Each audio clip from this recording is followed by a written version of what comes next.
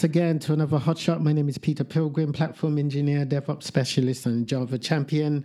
As a DevOps engineer, you probably already heard of Jenkins, the continuous integration server. And so I'm going to do a little bit of an introduction here. So for those of you who are junior, Jenkins was originally an open source project called Hudson, as in Hudson the Butler, which was created by former Sun Microsystems engineer Kohsuke Kawaguchi. He's Japanese, and I am British.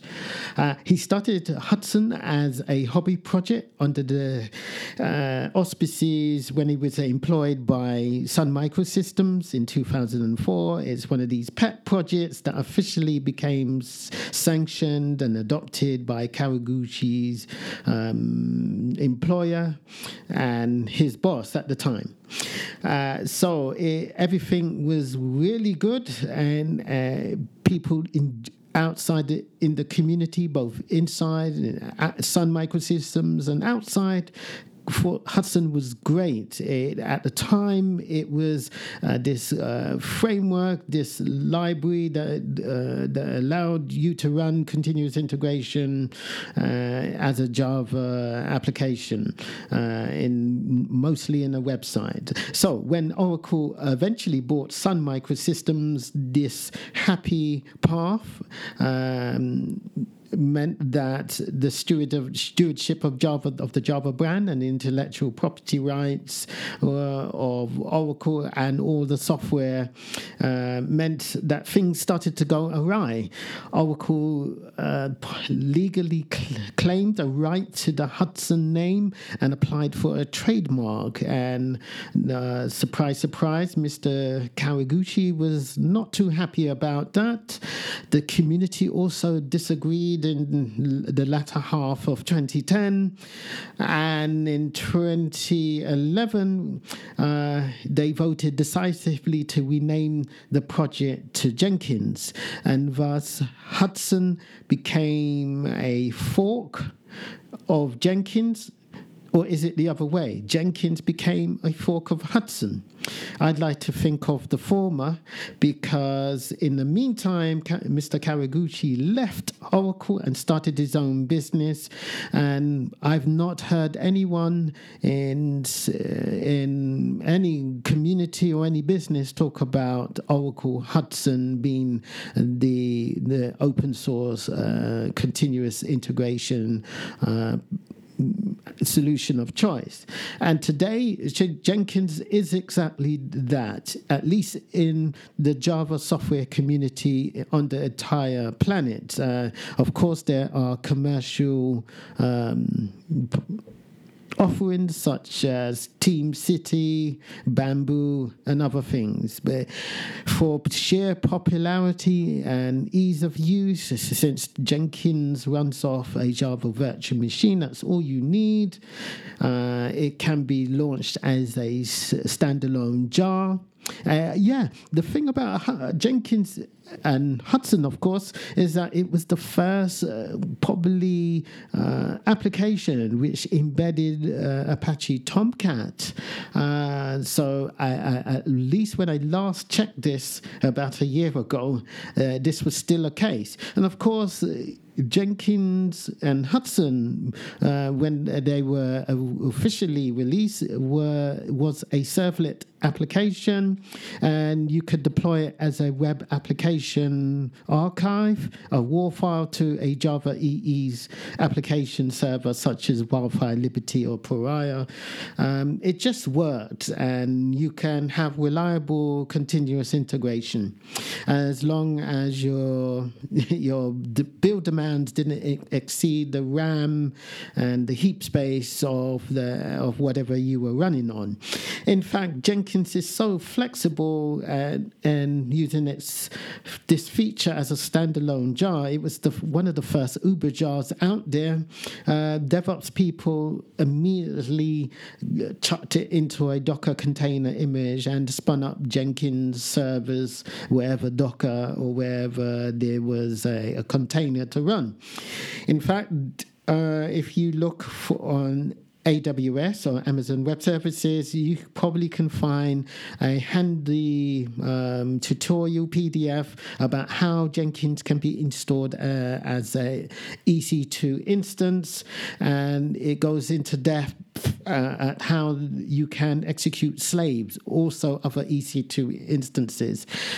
Mind you, it is going to cost you about $80 per month when I last checked this.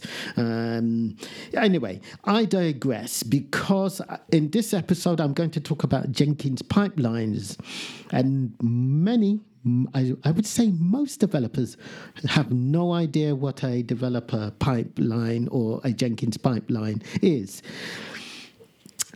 In the field of continuous integration, when we talk about pipelines, we are talking about automating builds.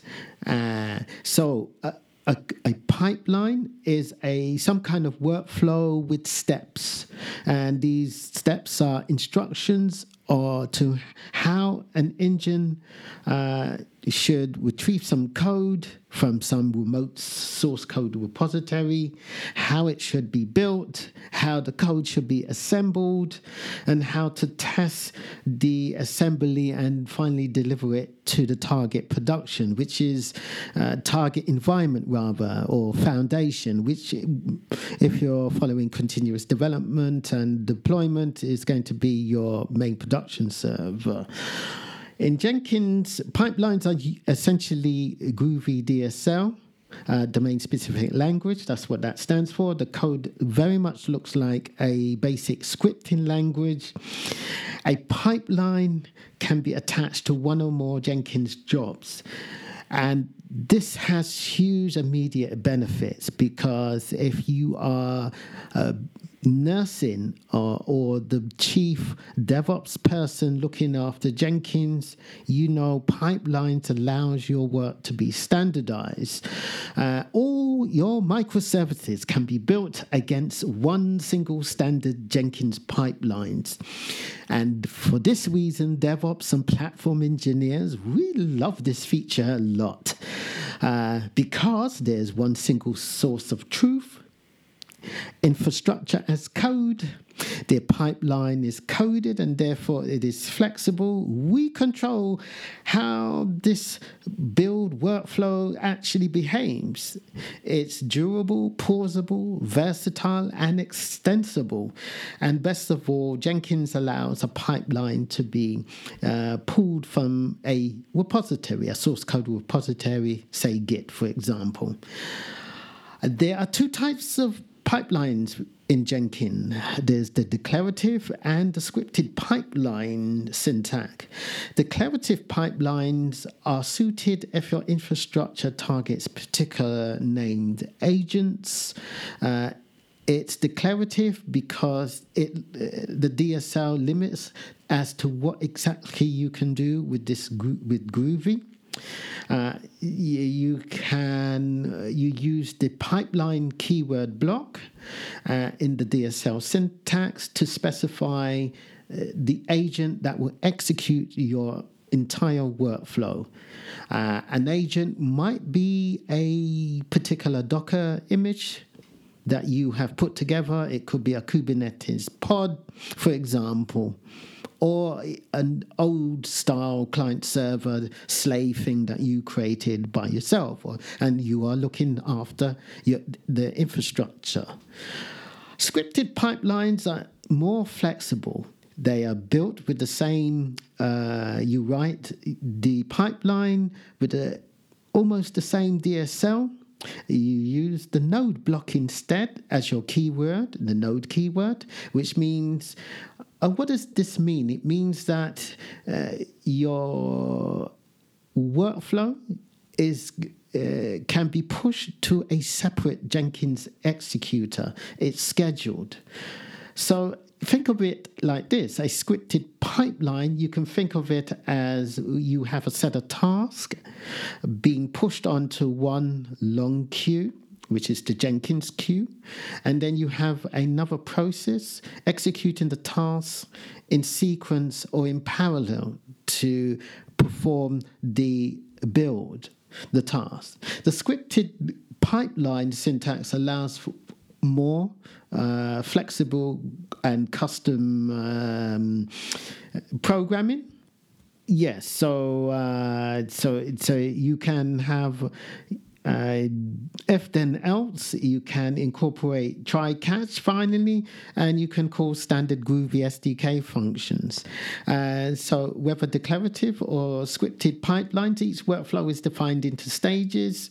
Stages are individually named blocks that perform some tasks. You might have 3 classic stages in your build pipeline, which is build, test, and deploy. Both scripted and declarative styles allow you to invoke shared libraries, which is a great boon. And it's a bit hard to see in a radio program, but have a look in the accompanying blog article and it will make a lot of sense. So I have some code for the declarative pipeline and also for a scripted pipeline. And I'm also going to throw in a bonus for a pipeline that demonstrates how the call body feature works and a few it's an advanced example. So you can have more stages in your pipeline. You can have as many as you want in the scripted world, and you might want to have PMD or SonarQube as one of the stages. You might need a smoke stage to build confidence in your software. And of course, you want to deploy your artifact either to Nexus or Artifactory or somewhere for that your software team can get the actual build artifacts. And of course, you're going to deploy to a foundation or some production environment. And I don't have much more, but I hope this was enough for introduction into Jenkins pipelines. They are quite tricky, but they're worth their weight in gold.